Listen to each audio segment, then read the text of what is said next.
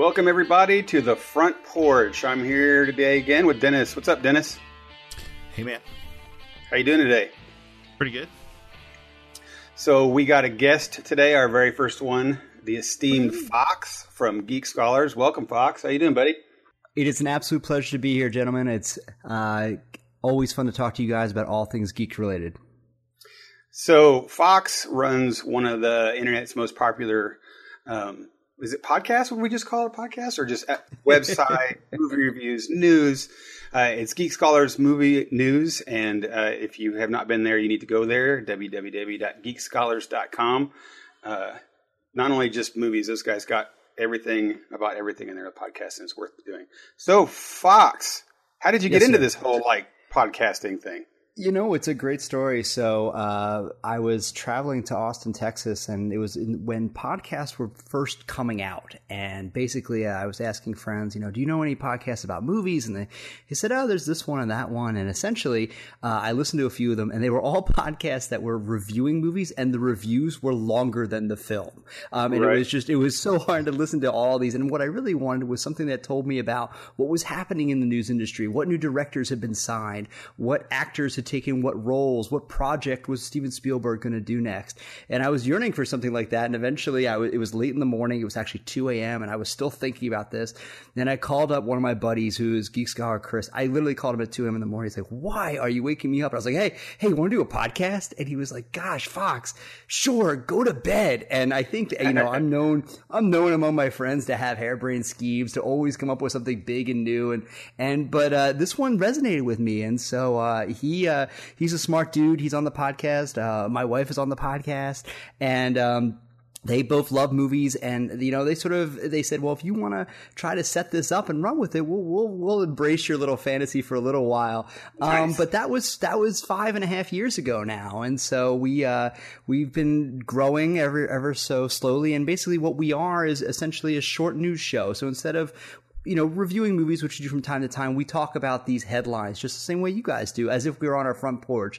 And our goal with the show is to get other people excited about film and to think about movies in a way that they might not going in to see those movies. Our goal is to educate people to the point where they can make the decision, oh yeah, that's something I want to check out, or oh no, that might not be for me.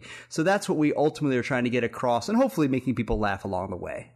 I think something I really enjoy about it is it's kind of at a nice clip. It's got a good pacing to it, and I get everything I want to know really quickly. But it's kind of like Friends. You know what I mean? Like you hang out with friends still while listening to it in a very quick paced manner. So that's something I really appreciate. Did you find yourself watching more movies than you did before? Now that you have an actual thing that you do with it? Absolutely, because you have to feel like you have to be on top of everything. You have to be educated, because I think one of the best ways to talk about film is to contextualize it, to compare it to other things that people have seen, so they can get a sense whether or not the new projects coming out are things they're going to like. So we often try to reference, if you've seen this or you like this person's work, then you'll probably like this, or it borrows this thematic element from this screenwriter, et cetera. So I got to say, my day job is downtown in DC, and I am blessed and cursed with a long metro ride each way. And so what I find myself doing is constantly loading up my computer with digital films to watch back and forth on the metro. So I get through several hundreds of movies a year, although it is funny because, inevitably you watch that one or two films on the metro that you are embarrassed to be watching next to somebody else. I started watching John Wick 2, and the blood is splattering all over the screen, and I have to tone down the volume because you can hear the F-bombs through my headphones. I mean, so that's a challenge, but for the most part, yeah, I feel like, it's important to watch everything, the bad and the good, so you can hopefully sound like you're speaking intelligently about the film industry. Man, shout out to John Wick 2. We're just John Wick. That's one of those movies that took me by surprise, and I like that one. But so do you? How about I know before this, it sounds like it was something like a passion kind of hobby type thing. I've always wondered if people who get into the business of the movie industry or comics or whatever it might be, you get into the thing that's your passion. Do you find yourself like, oh, I really don't want to watch X, Y, or Z, but I got to do it, where you wouldn't before? Yeah, absolutely. You kind of have to. And, I hate to use the cliche, it comes with the territory, but for example, and I get hate mail about this all the time, the Transformers films, they wear me out, man. They're things that I find are hard to sit through. My brain hurts when I've gotten to the end of it, but they make billions and billions of dollars. So I have to be able to, I can't just say, oh, they're bad. I can't, just write them off. I have to see them and then say they're bad, so those are the kinds of things that you see. And, every now and again, I'm forced to watch a film in a genre that I'm not particularly into. I will say I'm not the biggest horror fan, but It is out, and it just made, it made tons of money. It broke tons of records, which I'm really excited for because we've not had that in the horror genre for quite some time. So I probably would never seek out it by itself, but now it's part of our cultural conversation. So I'm going to have to go see that, but I look forward to it. So, it's sort of a fun thing to play with. Everyone knows on the show for each of the Geek Scholars, we have certain franchises we don't love or certain talent we don't love, but that makes it a little even more fun. So, it's sort of like you do it with a fake frown, as it were. So you don't ever get tempted to hey, Chris, you go see this one because it sucks, and then he sees all the Transformers, and that's the way to do it. Sometimes we do dare each other to see those things. It does happen that way, but again, if you're not up on what's out, it's hard to be a part of the conversation, and I think that's what we really want to be, is a part of the conversation, and no one will take you seriously unless you're educated enough. You can't just sort of throw out or dismiss things without giving everything a chance. Right. Hey, so something I was wanting to talk about while we got you here is, so there's this deal with the Joker going out these days. Yeah. How DC is, my personal opinion is that DC, Warner Brothers, I should say, doesn't have their shit together with what they're doing. I've never felt that way ever, except for maybe the Chris Nolan Batman movies. But, so now Batmania just continues to drive on everything in the world. And I think personally the success of Harley Quinn, that part of Suicide Squad, got everybody excited. So the powers that be just glom on to, Joker. Here's the Joker. Right. So they want to do 15 different kinds of Joker movies and spin off from Joker movies. And these are the things that are out there. Is the Joker that big a deal? Okay, let's just stick with from the cinema at this point. We've got 2 Jokers. Is it that big a thing? 4, 3. Technically. You have 4. Technically, you go back to Cesar Romero, that's number 1. Number 2 would be Jack Nicholson. Number 3 would be Heath Ledger. Now, number 4 would be Jared Leto. Right. My bad. So No. Go ahead. I just don't, I guess I don't get it. There's always that, why does Superman have to have Lex Luthor? Why does it always have to be this? And then now we're going to give them their own movies, what seems to be a very, you're not one without, you can't have Joker without Batman. Right. Well, I mean, it's an odd thing to do, and I will say it's weird that we live in a day and age where there are more movies in development that focus on Harley Quinn and the Joker than there are Batman and Superman. So let's just put that aside for a second, which I think is very strange. I think Joker's always been intriguing because he's been mysterious, but I think you go too far the other way in that you lose something when you make all these different movies about the Joker because you're stripping away that mystery. So I think everyone is attracted to the Joker because he's an agent of chaos, and I think Heath Ledger is the best portrayal of the Joker we've seen so far because he embraced that mysterious, chaotic side. I do worry a little bit about all these incarnations because I think you're stripping away the mystique. Now, that said, I have a theory that it's possible that maybe what they're going to do is this idea of the non-unified theory where multiple people have been the Joker over time, that it is a moniker that is passed on from person to person. And my sort of evidence to support this theory is that once it was revealed that Martin Scorsese was going to produce the Young Joker film, which will be directed by Todd Phillips, the man who brought us The Hangover, they immediately went after Leonardo DiCaprio. Now, we know this film is going to be set in the 80s, so everyone instantly assumed that that would make it be a younger Jared Leto. But if you go after Leonardo DiCaprio, who is older. than Jared Leto, then what is the strategy behind that, leading some credence to my theory? So let me ask you guys, how would you feel about that, seeing a movie set in the 1980s where we had a different person playing a different version of the Joker? Is that something that would intrigue you? Well, I'll answer your question with another question. Are we not done with the 80s nostalgia vibe thing yet? No, it's only going to get worse, especially when Steven Spielberg puts out Ready Player One next year, which is a huge love letter to the 80s and will, if anything, re-inject, a shot of nitroglycerin into that nostalgic fever. But keep going. I'll be curious to know. Let's say it's a foregone conclusion. We're going to get this film. How do you feel about the different iterations of this character existing?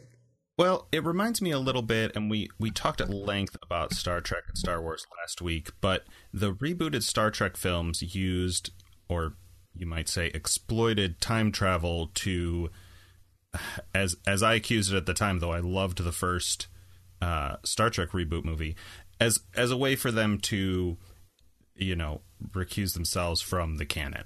Like, oh, it's time travel, everything's different, it's alternate universe.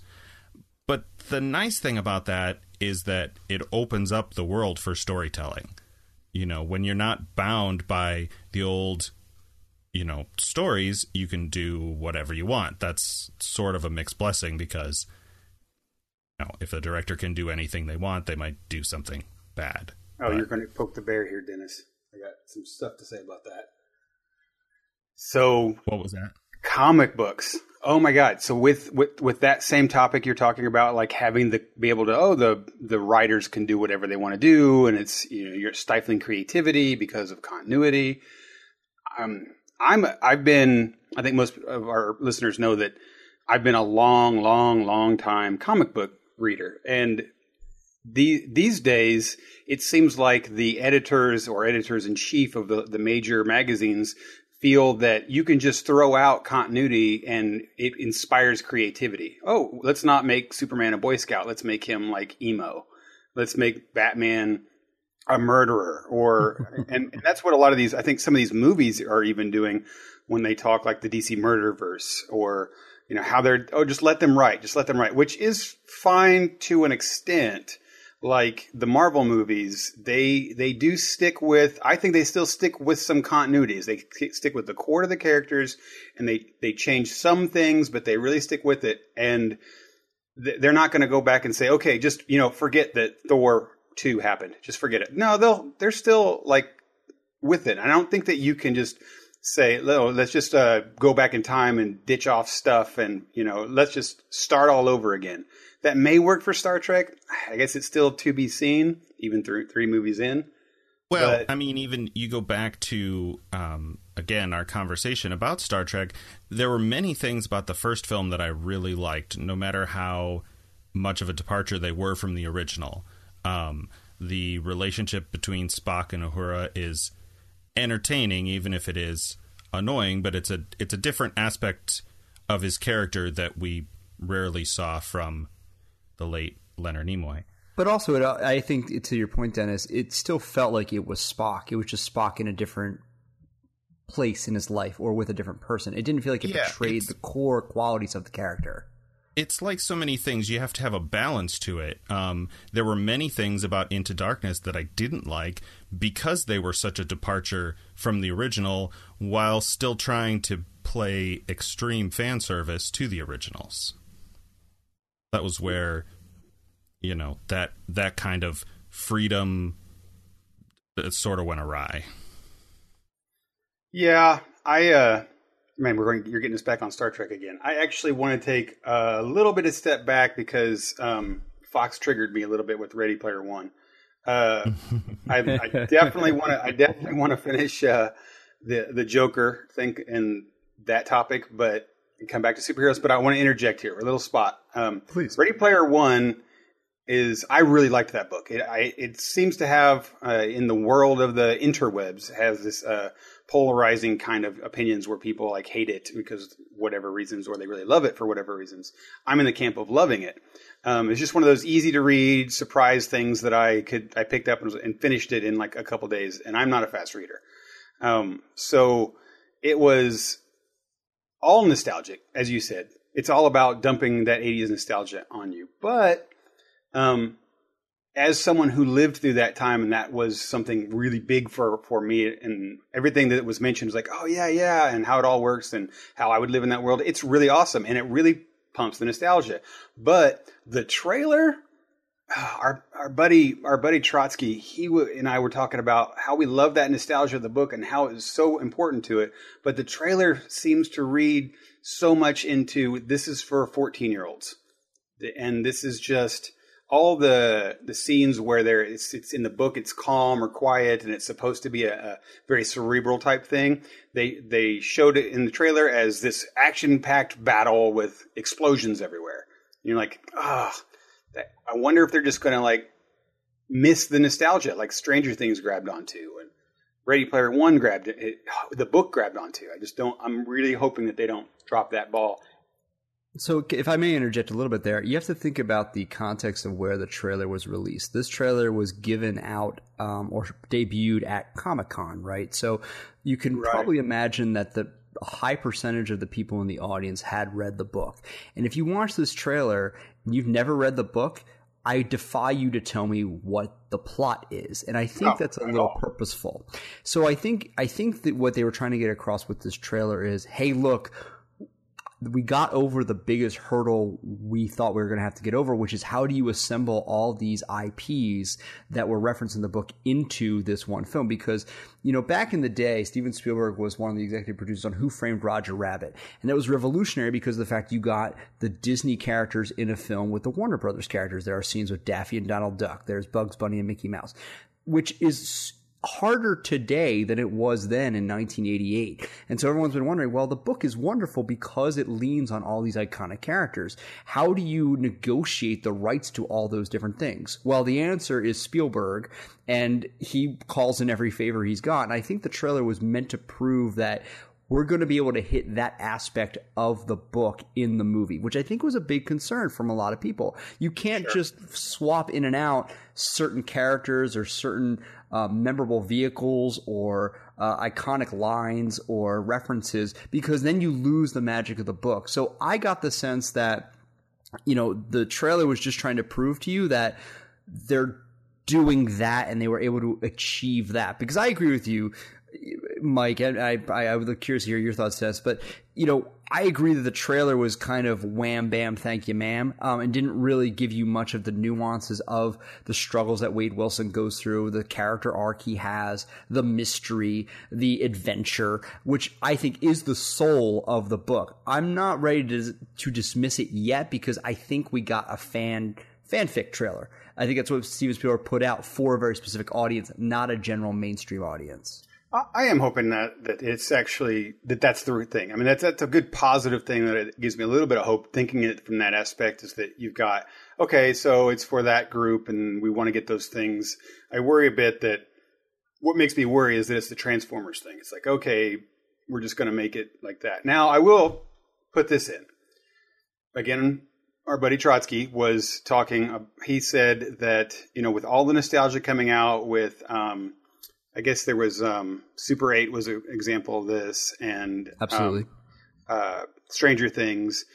That Spielberg being involved here and bringing back the E.T. kind of feeling to it, that he would have that feeling of, okay, we can bring this in. And that's our hope, is that Spielberg being attached to this does get that heart and soul, and that's still the hope for that. I guess just that trailer just was really worrisome. I guess I don't want to say worrisome. I don't worry about it, But here's what's interesting. If you had been in Hall H at San Diego Comic-Con, the vibe would have been so different. And that was what they were really going for, is this idea. Like, you have to imagine that people were screaming and yelling and jumping out of their chairs for a pure shot of adrenaline, being in a room with Spielberg presenting a sequence where the DeLorean is, zooming around a fountain and then in a race with the A-Team van. So, it's all about where you were when you watched that film. Dennis, did you read the book? Just recently. And what were your thoughts on the book as a piece of literature or a piece of entertainment? It's an interesting. I've had a couple thoughts as you guys are talking. We could probably do an entire topic on adaptations, whether film or television, and I think the argument could be made that there's no such thing as a satisfying book to film adaptation, at least not that I've experienced. So call that anecdotal if you like. But there's an interesting, you might call it a dichotomy in the book between this nostalgia that the protagonist didn't live through, right? He's much too young to have experienced any of the 80s. So it's clearly the author, at least this is how I saw it, the author and the intended audience banking on all of that nostalgia. And so you have that aspect of it, and then you have this sort of, without being too critical, this very young adult love story that is sort of interwoven through the story. So I can see how that would be difficult to... makes it difficult when you're creating an adaptation as to like how much of which you focus on, and depending on which way you go, which markets you hit and how hard. Hey, we're bouncing around everywhere here, but so I'm going to bounce us back just a little bit more.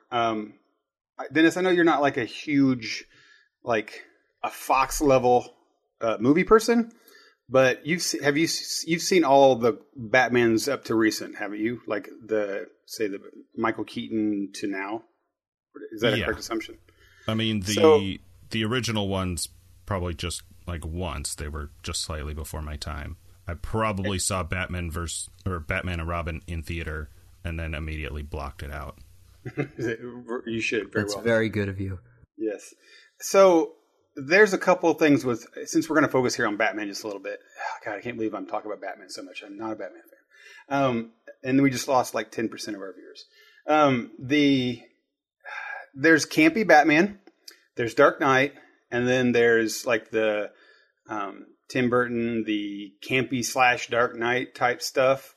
I want to tie this into Fox's question about, or comment about, existing in multiple forms. Can there be different Batmans? Do we have to just stay with the Christopher Nolan because it made the most money, or can we put out different Batman movies where there's the fun, lighthearted, has a Robin, and then make another movie with it's the Dark Knight? Or do we have to like whatever makes money? I mean, at this point, I feel like we're approaching critical mass on Batman movies. I was going to say earlier when you were listing the Jokers that nobody mentioned Zach Galifianakis.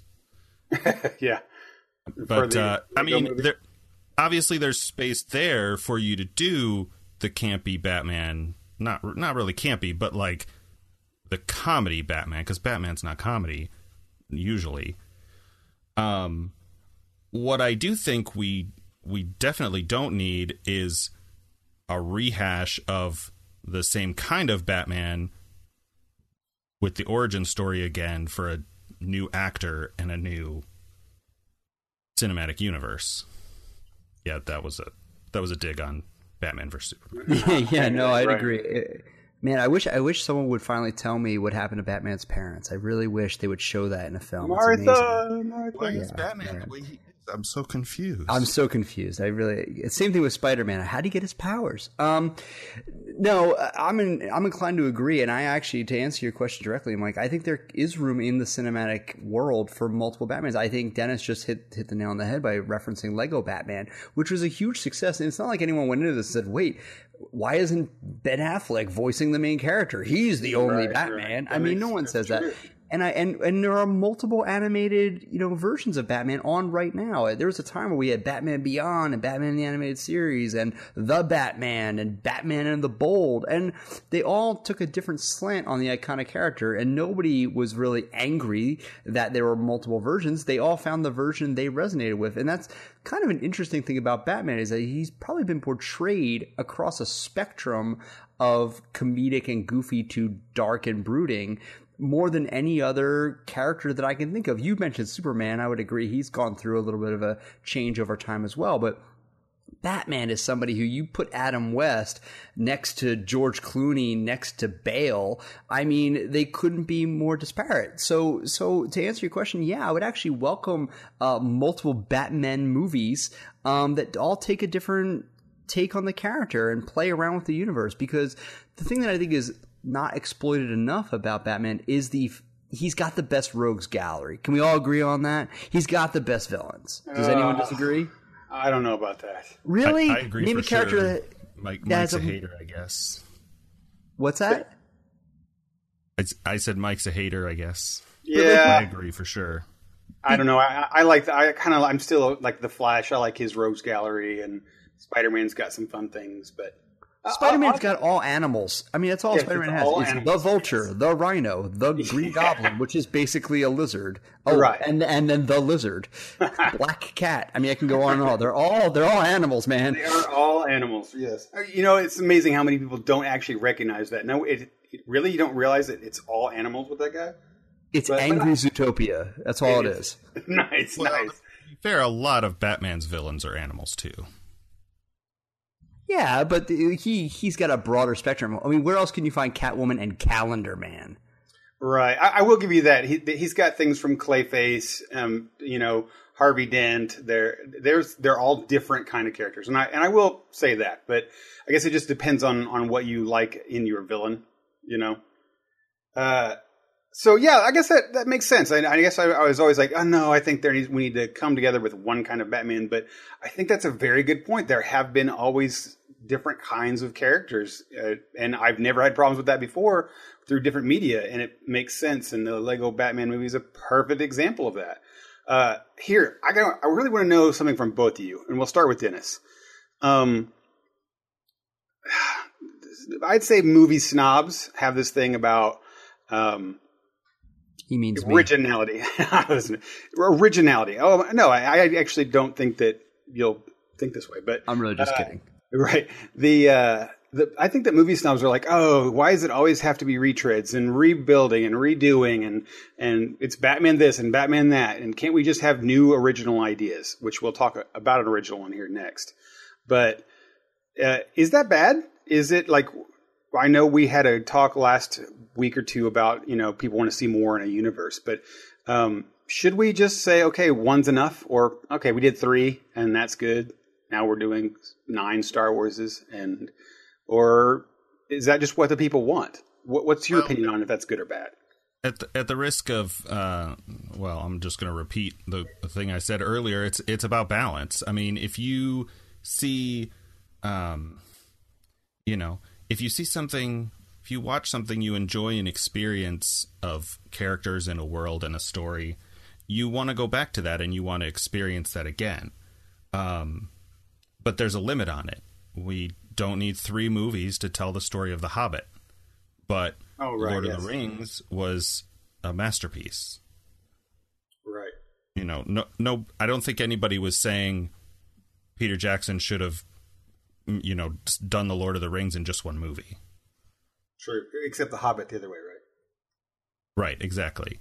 I think the accusation of originality, I think, probably stems from just the sheer quantity of mediocre sequels and remakes that we've had for the last decade, 2 decades? Oh, at least.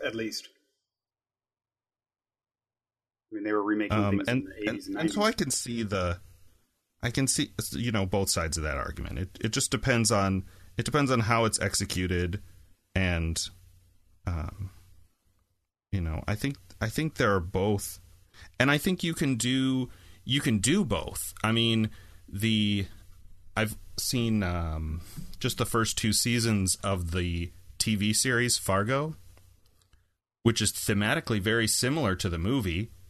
And so the accusation could be made that it's just a remake, but it's a completely different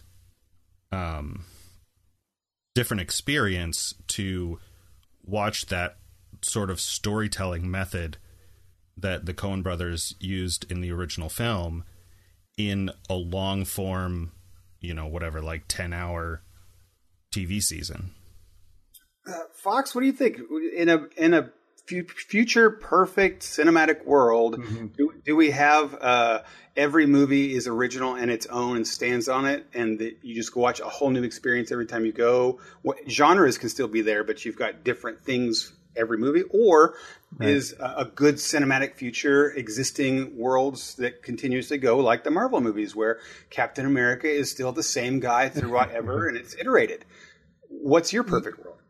Yeah, I think my perfect world is a little bit of both, because I think there's fun in each. And I think it's very hard nowadays, because even the things that we call original, I mean, if you dig deep enough, we've been telling fairy tales for as long as, human existence has been around on the planet. And you can almost always scrape something down to its bare bones and say, well, this reminds me of a tale from the Bible, or it reminds me of some ancient text. So the idea of originality, I think, sometimes gets lost, or that definition gets used in a way that's not entirely accurate, because we've always been storytellers as a people, and that's a little bit meta for this conversation. But to get back to your actual question, I think I like both. I mean, I love the fact that I know everything that's happening in the Marvel Cinematic Universe, and I will get the Easter eggs that are laid out before me when I see Guardians of the Galaxy 2 referencing something that happened in Iron Man 3. I mean, I will appreciate those things, but at the same time, like, I just went and saw a movie called Mother by Darren Aronofsky, who basically made a film that is essentially a metaphor for the creative process that artists go through and the suffering they must endure when their art is eventually recognized. And so, I would label that as original. I wouldn't label it as good personally, but I appreciate the fact that I can go see both in my Cineplex. And so, I think the name of the game going forward is diversity. And that can mean a lot of different things. I'm not feeling overwhelmed by the number of sequels or remakes or reboots quite yet, because enough of them fail, which is fine. Like, so I'll tell you, one of my favorite movies of all time was Ghostbusters, and it still is Ghostbusters. I'm recording in a studio that is adorned with Ghostbusters memorabilia. Nice. And a lot of people ask me about, like, the remake that came out last year, and it was one of my most anticipated movies of the year, not because I thought it was going to be good, because I had a distinct curiosity of how that was going to be. It flopped. It will not make a sequel, but, I think that nostalgia is a powerful tool. I think that world building is a powerful tool. And I think individuality is a powerful tool. And there's room in the world for everything, because we have so many media channels these days. So that may be a little bit of a longer winded answer than you were expecting, but that's my general take on it. No, I think I agree. I think that there's a nice balance to have. Do people say that, we have original stuff? I would point to so many different things that we do have new and original things and ideas, and they're well. And the best way that if you're one of those people that talks about how, we don't need 9 Star Wars again, or we don't need more Star Treks again, is to vote with your money. I mean, go to the theater and watch the ones that you think are new and exciting, and pay attention to things like Geek Scholars and listen to those new things and say, okay, I'm going to go pay, because the studios that will keep making the things that you don't think are good, because they're making money at it. So what you should do is go see Split, and go see Glass, and go look up Unbreakable, which kind of brings us to the next topic. That is an original idea. I didn't even, for those that aren't aware, Unbreakable was a movie. Do you know when that was made? 90s? I think it was in the 90s. Yeah, it came out in, so this comes to us from director M. Night Shyamalan, who put out The Sixth Sense back in 1999. His follow-up film came out in 2001 named Unbreakable, starring Bruce Willis and Samuel L. Jackson. Which I think is also one of those underrated, well, I guess it's highly rated, but one of those gems that if you haven't seen it and you would not expect it to be a superhero movie, and it is, and you're like, wow, this is really great. Well, they came out with another movie just last year called Split, and I have not seen it because I just thought it was like a scary horror movie, and that's just generally not my thing. But now, evidently, it lives within the same universe as Unbreakable, and they're going to make a sequel to Unbreakable that has the guy from Split in it. So it's this really neat idea where you have original ideas and thoughts and storylines and characters, and I would encourage everybody that if that's not saying that these movies are good or bad, but if you want something new and different, then go pay for it. Go watch it. Give them your money. So you've not seen Split then, Mike? I have not. Okay, but you are now because you know it connects to the greater universe. Yes, and that's actually a really good point there, is that I would have totally passed that up, but because they have this connection now, I have to go pay them money. Not have to, but I'm going to. Well, that's an interesting fact because I will tell. I mean, I don't know how much you know this, but I mean, the connection to the Unbreakable universe is a huge, I mean, spoiler, because it happens within the final seconds of the film. It's not set up that way all throughout. So hopefully no one watching or listening to this episode didn't already know that. I think it's pretty well known knowledge at this point. But it's interesting that they didn't put the movie out with that marketing slant, as it were. You know what I mean? They really tried to make the movie stand on its own legs, and I think it did for the most part. It is a very well-constructed movie, and I would say it's a return to form for Shyamalan. Did you see it, Dennis? Did this come up on your radar?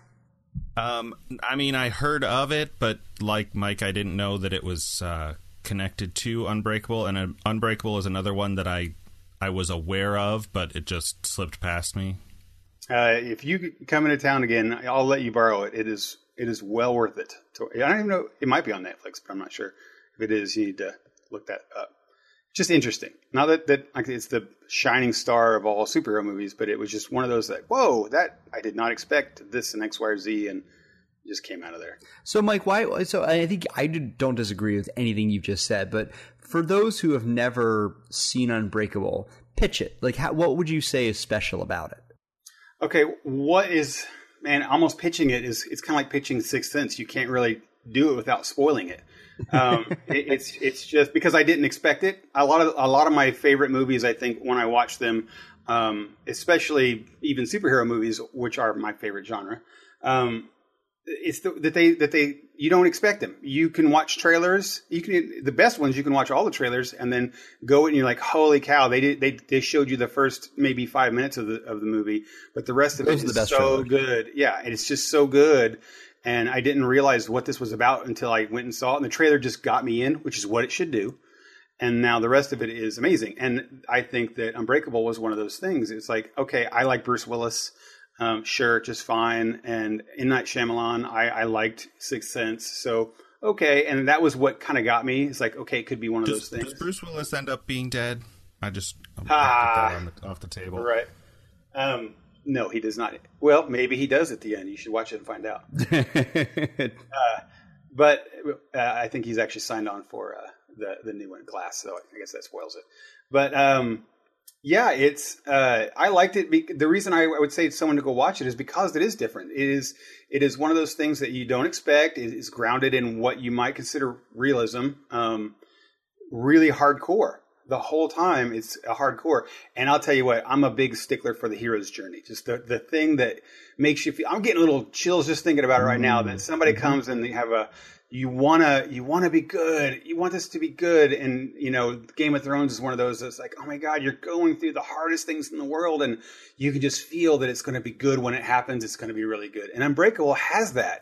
There's a scene when the big thing happens with him and he walks in and he sees his kid and he gives him a newspaper, and then it's all of a sudden all the heartache and all the hardship you've had of this whole show comes together in a big smile, and you're like, wow, that made me just feel great. And it made me feel super heroic. And if you want to feel that, that's what that movie will do. Yeah, I agree with you. I mean, it's the story of the reluctant hero, but it is grounded so much in reality. And I think it was ahead of its time in that respect. I mean, I think since we've moved forward with the superhero genre, that's what audiences have clamored for, at least a little bit. At least that's what Nolan tapped into when he made his Batman. And I mean, again, some people said, oh, Nolan's take on Batman was so original. I would argue that he used the formula that Shyamalan put down in Unbreakable, where we're going to set this in the real world and try to make these real people with real struggles, make the pain real, make the gadgets real, make the costumes real, within the boundaries of what we think of from day-to-day living. I think Unbreakable in that regard really was a pioneer.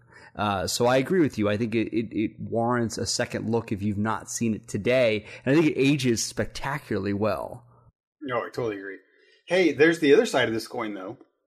And it's weird that I'm saying this, but Marvel. So Marvel, I felt, with its first two big movies being Iron Man and Captain America: The First Avenger, I think they started off that way. I think one of the reasons that I think Iron Man did so well is that it felt like real. Okay, Tony Stark was this real person, and it went through. And you saw Iron Man, the Mark I armor, I don't know, a third through the movie, but you didn't see like really rocking on Iron Man until halfway through, and you slowly got introduced into this what now is a very comic booky thing. The cherry candy apple red and the gold, and now I always think if someone picked up a modern Marvel movie, or they were taken back from the 1980s and teleported to watch a movie now, they'd say, "Oh, this is just all like super comic booky. Captain America's outfit is very vibrant, and he's got this huge star now." It didn't start out that way. No, not at all. Especially since if we think about the real revolution started, I would say, in 2000 when X-Men hit the screen, and they were afraid to do the yellow and blue unitards. And you know, Spider-Man, I think, tried to when I'm talking about Spider-Man, I'm talking about Sam Raimi's version, which was bright and vibrant, but that was several years after X-Men, which tried to be dark and a little brooding and things like that. But it's interesting, you know, to see how those things have evolved. It's fascinating to me. I like that. It was interesting. You said something there, Mike, where you said the first two big Marvel movies were Iron Man, Captain America. What about Iron Man 2? Do we forget about that? Do we sort of discard it? Because that was technically the second film in the Marvel Cinematic Universe. It was, and it's fine. It's a fine movie, but I think that when you are talking about the universe, I guess the different things, I don't know. 2 kind of was at that point starting to get high fantasy. I think that when he was flying high and it got really big, you started seeing Rhodey, and I don't know, War Machine was still kind of gray, so it was still pretty low, pretty kind of grounded in that. So yeah, several of them were that way, but nowadays. And I think it started in Avengers when they start coming out with these suits that are clearly, you know, the Flash type suits. Black Widow no longer has just a spy outfit. She's got to have like blue lines around her, and you know, which is cool. As a comic person, I love it, and I love that everybody slowly got introduced into this really cool comic booky look. But I don't think it started that way, as you're saying with like X-Men. It started actually with that very gritty realism, and that's what happened. And it's cool. It's cool that we're there now. You know, maybe we'll see that yellow and blue Wolverine, but I don't know. I like Logan too much. Yeah, I don't know that we're going to see it with Wolverine. I wouldn't be surprised if Laura Kinney puts on the blue and yellow at some point. We got a little taste of it in X-Men First Class when they showed some of the original costumes, but you know, and maybe we'll get a little bit of that in X-Men Dark Phoenix, which is the next film to come out, which will be set in the 90s, we think. You know, and do the Phoenix Saga for like the 5th time on screen. That'd be great. Are you guys excited about that? You know, Dennis, I don't know what's your I don't know what your background is in terms of comic book lore and you know, history and favorite arcs and things like that. So like where do you fall on this? Because I know where Mike is on the scale. Right. It's not super dark, and longtime listeners of our show will know that I'm not I was not really a comic book reader as a kid. I've picked up a couple graphic novels, a couple series over the years as an adult, and so most of my knowledge comes from films. Now, talking about sort of hero's journey, darker, kind of unconventional stories, I may regret bringing this up as an avowed non-comic reader and not remembering the film too well. How did you guys feel about Hancock? Ooh, good question. Fox, take that one. All right. I was a big fan of Hancock. I thought it should have spawned an entire series, and it's one I would have watched. I thought, again, we talk about originality. There was sort of an original character, more or less, on the screen that I thought was ahead of its time. I like the idea of the super reluctant, you know, superhero who has obvious flaws. Usually the characters who have flaws, they're in their private lives. They're not flaws that are worn on their sleeve. So, for example, Tony Stark in Iron Man 2 has the drinking problem, more or less, is the demon in the bottle story. Yeah. You know, or Logan broods quietly on his own, or someone hurts in a way that's not seen when they're on camera or being in the media spotlight. What I loved about Hancock is that he was openly a jackass and had problems that he had no problem sharing with anyone who listened and those who didn't want to. So I was a fan of it. I thought Will Smith did a really good job with that role. And I thought it was a little bit underrated. I really appreciated the mythology they were starting to throw down. I wish I'd seen more of it. Again, I think it was a little bit ahead of its time. So I liked it. I thought it was fun. I thought it was a clever script, clever characters, and well executed. What about you, Mike? What did you think? That sounds like, I mean, Hancock seems like a movie that would be made for me. I mean, it's, again, hero's journey. He comes from this horrible, dark place, going to this big thing, comes through, and is a hero in the end. It's been a while since I've seen it, and I did watch it once, but I do remember walking away thinking, don't really like that. And I don't know why. I actually want to go watch it again and find out why I don't like that. Maybe it was because he never truly became a good guy. I guess maybe he's trying to portray a good guy, but he never completed his hero journey, which is fine. It just did not strike me. You know, maybe it's one of those things that has to strike you in the right time. I mean, he gets pretty far on the journey. I think it was intended to become a franchise. It came out in 2008, I believe, and it had Charlize Theron. It had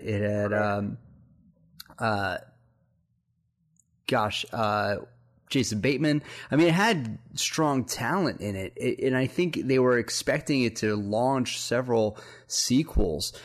And it just never got there because I think a lot of people were just like you, Mike. I think they weren't ready for the idea of a cinematic universe, especially with a character no one ever heard of and wasn't that likable for most of the film, especially when you have the incredibly usually likable Will Smith in the lead role. Yeah, that was the other thing. You know, and that's a problem. And I think Will Smith would have eventually become Hancock the Great, Hancock the Revered. But I think they probably didn't go far enough on the hero's arc, which I think is a really interesting thematic element, Mike, that you brought up. Because I believe people like that journey. And you mentioned Game of Thrones earlier, which is the epitome of that for so many characters who grace our screens on HBO every Sunday night, occasionally every 17 years or whatever, when the seasons come out. What about Superman? Okay, I'm a champion of Superman. I have to say, I was exclaiming to vote with your money, but the many comic books I buy, I don't buy very many Superman comic books. Justice League and Batman and Superman is about the only thing with him. But he's a Boy Scout. He is the hero. He's the Captain America. He's the 10 on the scale that if there's light and dark, you got to have somebody to say, this is the 10 and this is the 1. But he is constantly criticized for being, too Boy Scout. You can't make a good movie. You can't make a good story. Can you make a good story with just a pure good guy? Is there any examples of that right now that was good?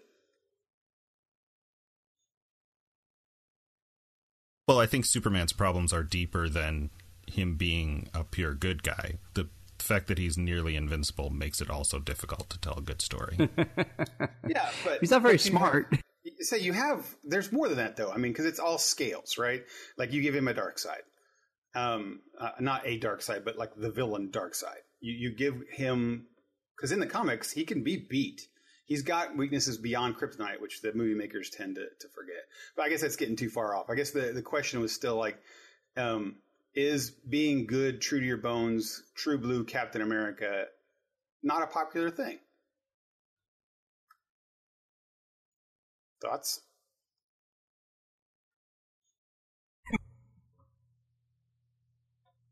I was waiting for Dennis to chime in. I'm curious to hear his response on this. I mean, I think just like the invincibility, you have a problem of relatability. That makes sense. Like that's part of. I think that's part of the root of what makes the hero's journey enjoyable is because it's relatable. It's part of why Spider-Man is such a popular character because at the root of it, he's just a kid dealing with bullies in class and a girl who he doesn't think notices him or whatever, kind of relatively trivial things like, even Batman, who, I mean, sure, he's a billionaire and a ninja, but he's still at the heart of it, he's just a man. I don't know. They need to make him more of a man. That's one of the problems. Yeah, I can see that. So beyond Spider-Man, Dennis, who else do you think is a relatable superhero in modern cinema, I guess? So when you look at sort of all these different people, because like you said, we have Iron Man, who's a billionaire. We have Captain America, who is pumped up on steroids. Which is funny. He's like basically the biggest drug user in the Marvel Cinematic Universe. We tend to forget that. It was okay then, man. Yeah, apparently. So in your mind, Dennis, who do you think is the most relatable superhero?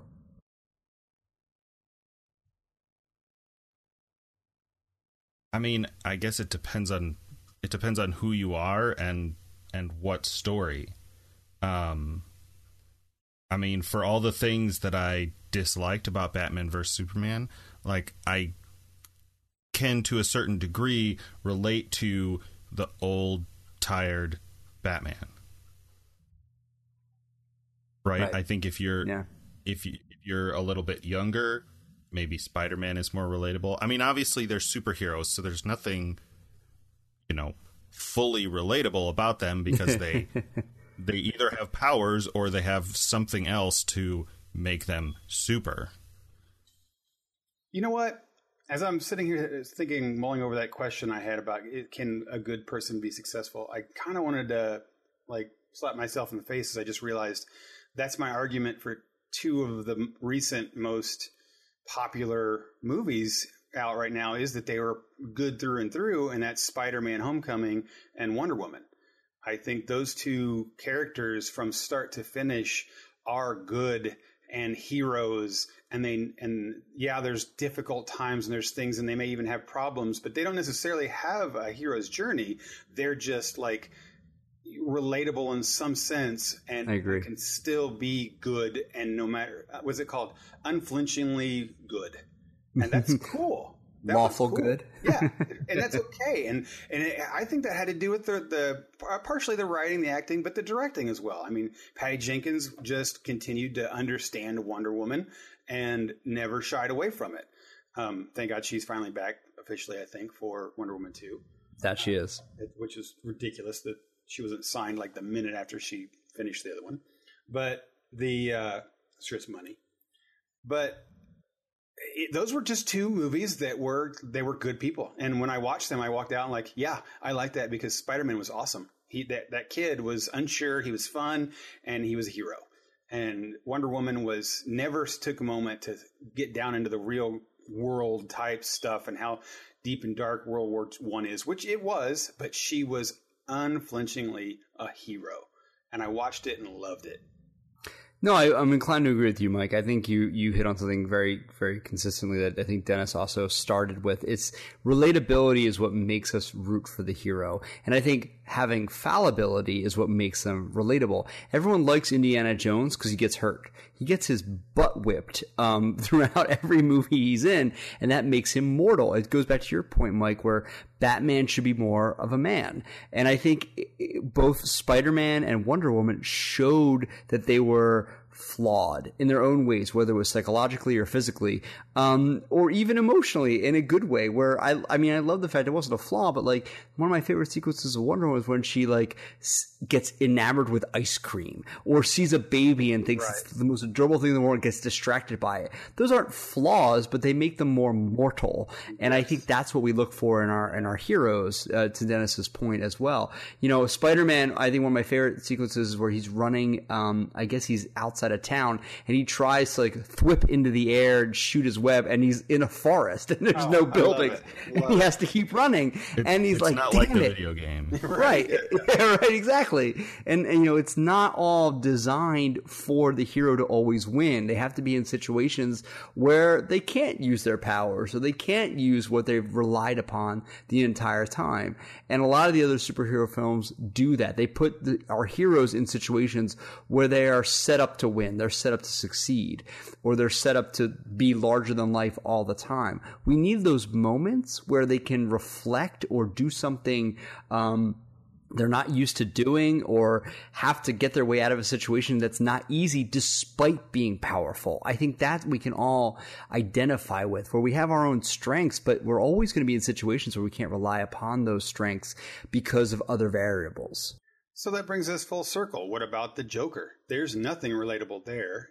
How do you put a movie, unless you put Harley in it?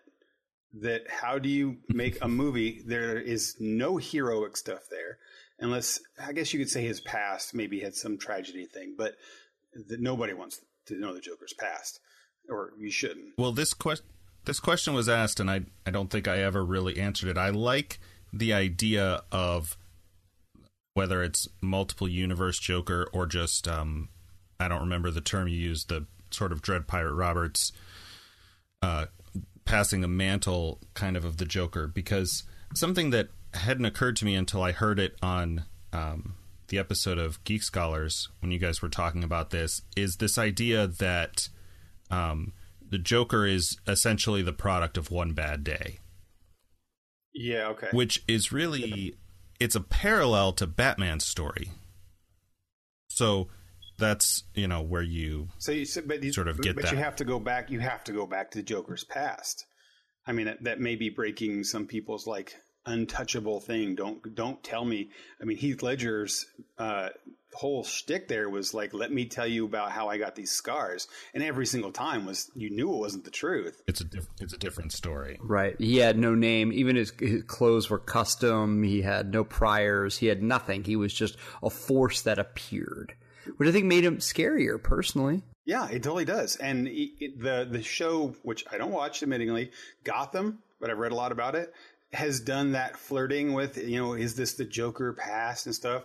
And all it's done is gotten ire from fans, oddly enough. So I guess that comes back to where, I'm not sure how they could do the Joker movie, and unless it's just, I mean, they could do it. You could do anything well, but and have it in a superhero world, unless you want to really even more darken up the DC. But man, if they could, everybody's going to ask for it. If they could put Harley in there, that's fine. I'm okay with that, because that character has a story, and that could be one of the most amazing, if done well, stories that has the Joker in it.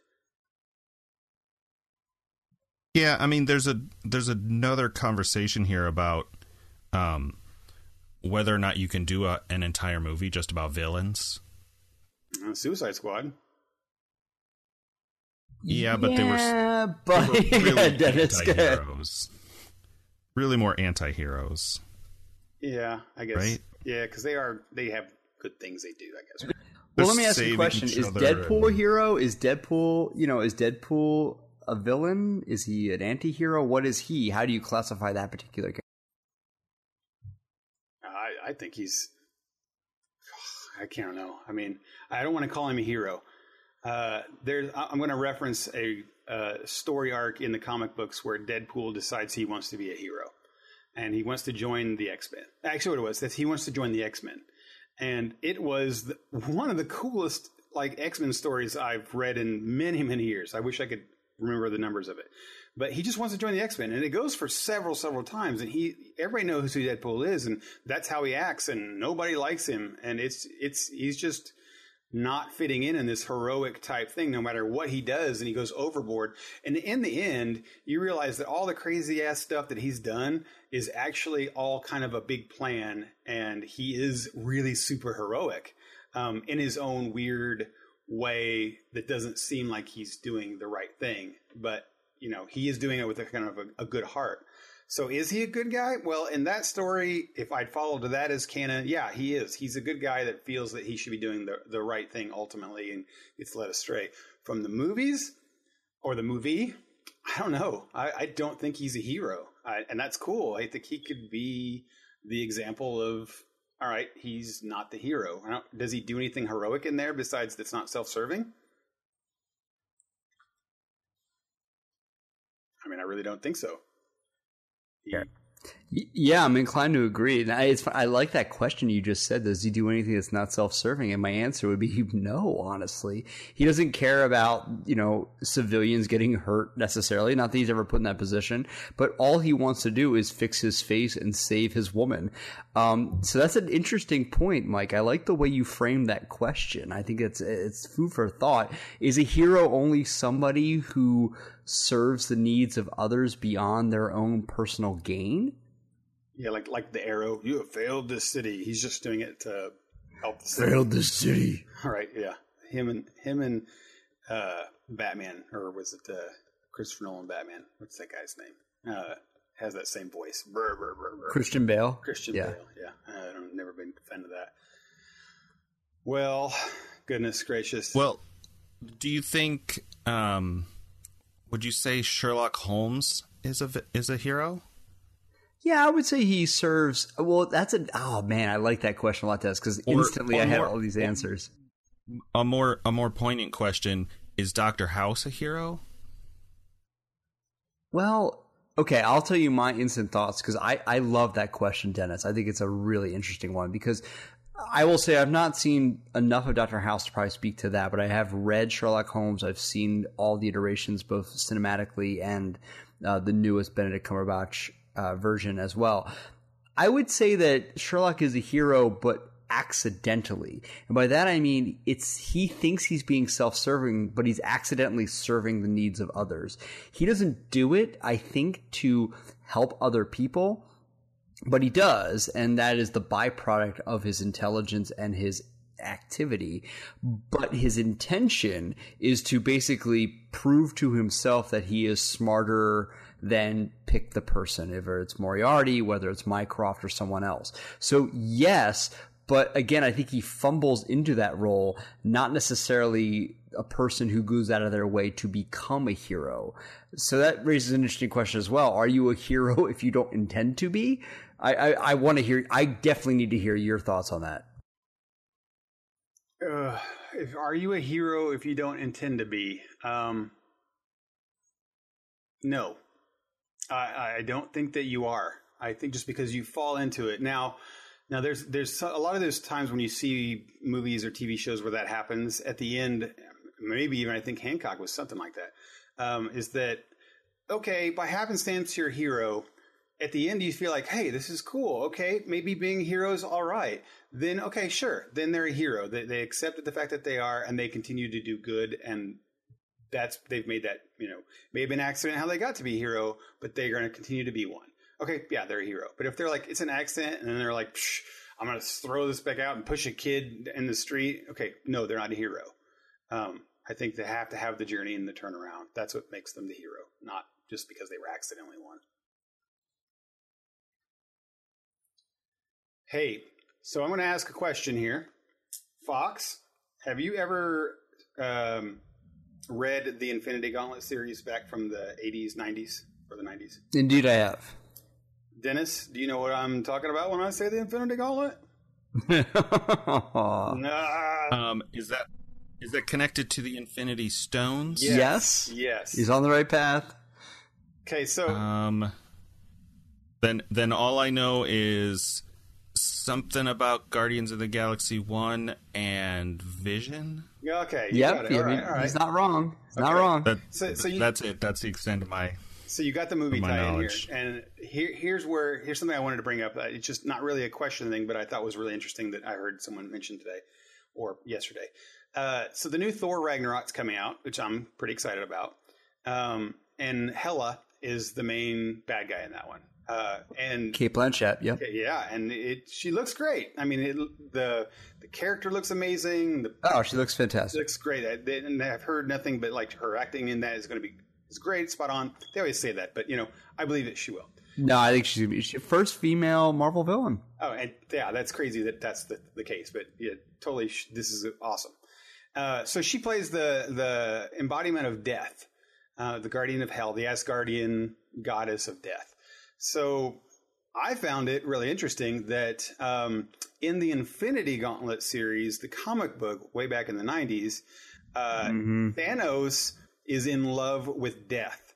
And everything he does is for death. It's this very, very central part of his character, his drive, his motivation, and all the things that he's doing throughout the whole comic book is he's trying to prove that he loves death. There is no death in the Marvel universe, except now Hela is literally death. I heard somebody say that because people won't confirm nor deny that Cate Blanchett is in the first Infinity War movie.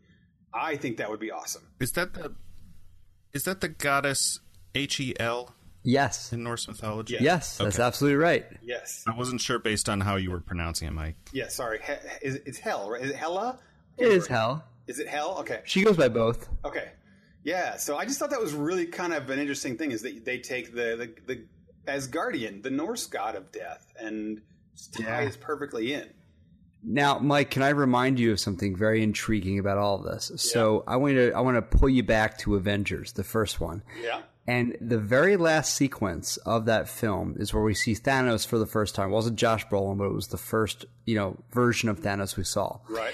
And it's the Chitauri basically person of the servant who talks to Thanos, and he says that Earth is protected.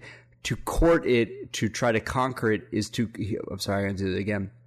He says to conquer it is to court death. Right. That's the line. Yep. And Thanos smiles, which is a great way to at least plant the seed that your hypothesis or your theory is correct, because they planted it all the way back in Avengers 1.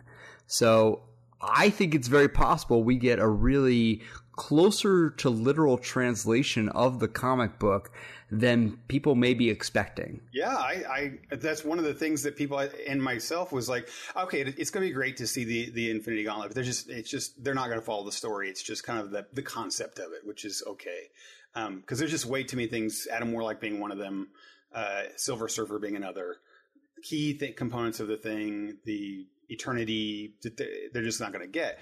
But Adam Warlock may be part of it. So Dennis, you just saw Guardians, right? 2? Yeah. Did you stay all the way through the end? I had to Google that reference, but yeah, I saw Warlock at the end. Yeah. So he's out there now, possibly. I don't know. I mean, James Gunn is the director of Guardians. Is so like, I don't know. I don't know what to think about that guy. He loves the Guardians, and I'm glad he's the shepherd of them. But he's so like anti tying it into the universe. So I'm not sure if he's going to hold on to that himself or like, help tie it in. It'd be cool. But to go back to what you had said, yeah, I mean, they did tie the death thing in there, and maybe, Kevin Feige of Marvel is he knows his stuff. He knows his things. This is something that clearly the people up there at top love the Infinity Gauntlet, and how can you not do that without death? And oh my God, to have Cate Blanchett be in that movie as a major character, that could make the as story death. work. That would be awesome. Yeah, I mean, you could have her torture Nebula, which is a huge thing that they're leading up to there. That could totally work. You already have Drax, who's a major player in that story. You have all the pieces on the board. As Dennis said, I mean, I think, Adam Warlock is someone who's not quite introduced quite yet, in terms of the fact that people don't know who he is and the major role he would play. But I gotta say, you're about 95% of the way there if you pull the fringe elements in. Yeah, and that's my prediction. My prediction is that the tag, at least one of the tag for Thor Ragnarok, is Hela meeting Thanos or talking to Thanos. Oh, I love that. It's a great prediction. And you're just going to be like, oh, that totally makes sense. And then they can start off in Infinity War with like, there's his motivation. He's just, because Marvel's one of the arguably things that they have problems with is they don't have good villains beyond Loki. And I would argue Kingpin. Yeah, okay, yeah, sure. And Vulture. Kingpin and Vulture. Both, which is ironically, two Spider-Man villains. But yeah. I agree with you 100%, but, they're kind of, Sony versus whatever. I get it. Enough with the best part of Daredevil. Yes. Without also, question. I'm pretty sure the Guardians series has had several female villains. Yeah, the main one in Guardians 2 had a villain. Nebula is kind of a villain. I mean, but not the main villain. Ego is clearly the main villain. True. So, Dennis, as someone who's not as well versed in comic books as Mike is, and I will tell you, I have to give credit here because When I first went to Gen Con, my very first Gen Con, Mike sat me down and explained to me the history of Guardians of the Galaxy and got me pumped for the first movie, which was coming out that year. And that was one of the best lessons I ever learned. But that aside, as someone who's not as steeped in comic book lore from reading the actual panels, where are you on this ride? Are you excited for Infinity Gauntlet? Is it just the next big spectacle, or are you legitimately jazzed to figure out how all these things are going to come together? Just from your perspective, I'd be curious to know. I mean, even though I don't have the background in it, I love the idea. One of my favorite, I read a lot of fantasy series. One of my favorite authors is Brandon Sanderson. And Absolutely. He's an author who puts a lot of thought into world building. And he has this whole interconnected universe where there's a magic system over everything, and it manifests in incredibly different ways on each of the different planets in his what he calls the Cosmere. And so that idea of bringing together the characters from different stories, just like they brought Paul Rudd in Ant-Man in Civil War, that was great. And so I like that whole idea, and I also maybe we'll do this as an entire topic some other time, but I like the idea of both kinds of comic books movie, where you have a serious movie with some humor, or a funny movie that has some serious moments. Guardians maybe push the envelope a little bit in the sequel, a little bit into the almost campy territory. In a good way. But at the same time, you can also do a movie like Deadpool, which is almost entirely comedy. I think there's definitely room in the market for both, if not all three. Are you a midnight showing Infinity War guy, or are you it's fine in a week or two? That's a great question. I don't know that I've seen anything midnight showing. Maybe when I was a teenager. Well, you come here, we're going to go watch it. We're going to get everybody to see it. That's what's going to happen, just so you know. Okay. I mean, it's all about it's generally all about the social thing. I did go and see Dark Tower by myself because I know that there's nobody living in my immediate vicinity who has any interest in seeing that. Yeah. Well, I don't know if there's many people in the United States that have interest in seeing that. But. Right. So, Dennis, did you see Dark Tower because you're a huge Stephen King fan of the series, or just because it intrigued you from the idea of world building? A little bit of both. As I said, I read a lot of fantasy series, and I've picked up a handful of Stephen King over the years. Generally, I've been disappointed by his work that I've read and then seen in film form. I think thrillers in particular are something where, because it takes so much longer to read a book than to watch a movie. Right. Like, you watch a scary movie and you're looking over your shoulder for the rest of the night. You read a scary Stephen King-sized novel, and you're probably doing that every night for at least a couple. Yeah, right. Pet Sematary was that. And way. so when you get to the end of The Shining and the ending is not the same, it just is kind of hollow. Interesting. And that was a little bit of my impression of Dark Tower. I thought that, at the risk of sounding like a book snob, I think it might have been more enjoyable if I hadn't read the books. Book snob. Right. It's not a bad thing to be. Just own up to it, our man. Friend, just take it. Our other friend Brian over here. Right. But I mean, it's sort of the opposite of The Hobbit. Like, how do you fit something like 12 books into a movie that was only 90 minutes 80 long? minutes? Yeah, best. Yeah. So Dennis, did you read it? I did not. Are you going to go see the movie? Probably not. I might rent it at some point. I think that's where I'm at. I'm at a renting for it. But I don't know. I mean, hearing you get excited about it, and I just had a friend watch it yesterday and got excited about it. Might have to actually pay money. So let me ask Dennis another question for you. Are you familiar with the concept of the new project called Castle Rock, which is going to be a cinematic television universe of all the Stephen King properties? What? I had not. Yeah. But I've only recently, this might be, again, another topic. I'll just make sure you write these down. Right, we'll talk about Fox on again. We'll pick it up. This idea of universes, and it ties back a little bit to the sequels versus originality. Building a universe is kind of a hybrid between the two, because you can still do origin stories for the characters, but you don't have to set up the whole world, which I think can be really nice. You can do, something that's not 100% normal reality in that sense. But I did not realize until just a couple days ago that the reboot of The Mummy was, I want to say, Universal's attempt to set up a universe. Absolutely. The Dark Universe. Yes. Dark Universe. I did not see that movie. I saw the originals years ago, but heard nothing but bad things about the remake, and so... I thought that was fun. It was fun. Yeah, it was fine. It was fun. Okay. So just to... go ahead, Mike. Oh, no, I was just going to... Go ahead. I was going to round it out here in a minute.